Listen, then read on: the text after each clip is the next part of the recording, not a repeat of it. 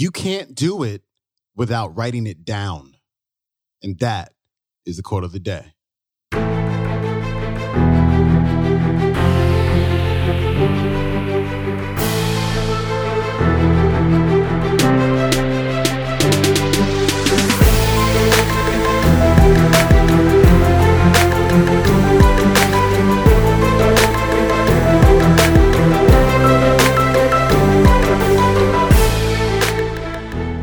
Welcome back to the Quote of the Day Show. I'm your host, Sean Croxton of SeanCroxton.com. Today's episode is brought to you by The Jerf Bar, my very own 100% real food bar available at jerfbar.com. We've got Steve Harvey back on the show for this Motivation Monday episode. And today, Steve is talking about the importance of writing down your goals, writing down what you want. That is huge because what you want, the things that you desire, the ideas that you have, they do not exist in the 5 sense world yet. You can't see them, you can't touch them, you can't taste them and all that stuff. They exist inside of your mind. And the idea is to bring these ideas out of the mind and into the 5 sense world. And the first step that you can do to make that happen is to write it down. Because when you write it down, you take that idea and you bring it into form. It's so important. Here's Steve. Every successful person I know has a vision board, or they have their goals written down.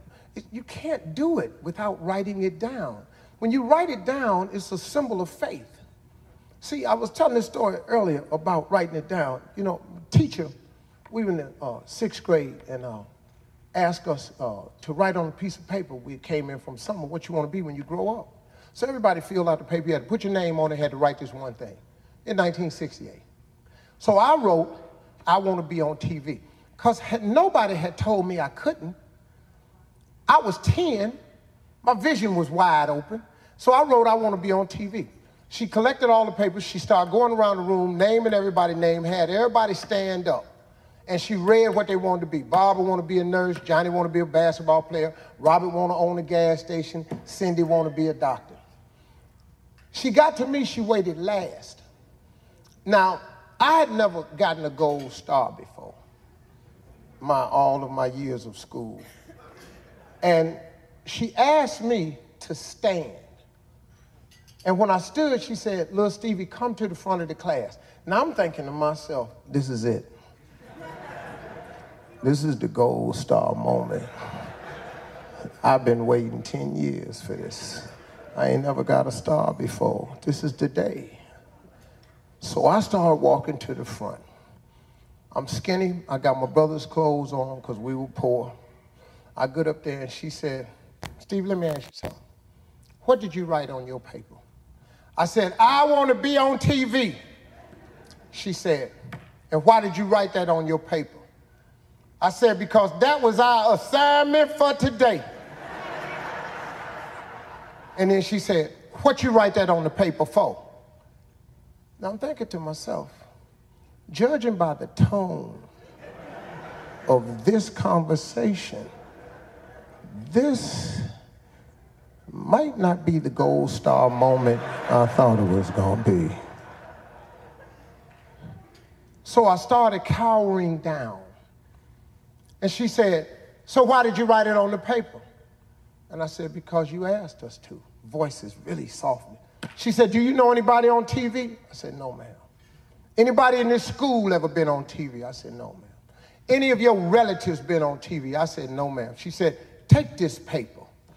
I'm going to call your mama. When you go home, I'm going to tell her you being a smart aleck in this class. Now you take this paper and you come back with something more believable on it." So she pinned a note on me, and I had to go home. My mama was waiting on me because she called the house. So my mother said, "What you doing up at that school being a smart aleck?" I said, "Mama, I just did what the teacher told me to." She read the note. She said, "What you write this on your paper for?" I said, "Because the lady asked me what I wanted to be. I want to be on TV." She said, "I'm telling your daddy when you get home." Well, my father was the executioner. My mother was the warden, and he was the executioner. And I knew when he got home, I was going to get my ass whooped. So, excuse me, I'm sorry, that slipped out. I didn't mean to. Sorry about that.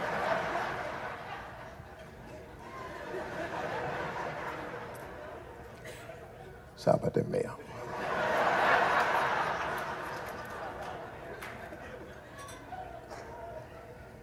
I was going to get my butt whipped. And so when my father came home, she told my father, look what Steve wrote on this paper. So he read the paper. He said, what's going on here? Said, Steve up at that school act like a smart ass. That teacher done asked him what he wanted to be, and he done put, I want to be on TV. My father read the paper. He said, what's wrong with that? I started thinking, a reprieve. So he said, boy, go in your room. I'll be in there in a minute. And I got my spankings in the room, so I went on in there getting ready. Him and my mother had an argument. My father came in the room. He said, boy, what you write this on your paper for? I said, because I want to be on TV. He said, what she want you to write on the paper? I said, like a basketball player or a policeman. He said, put that on paper. Take it up to the school and give it to that dream-killing heifer.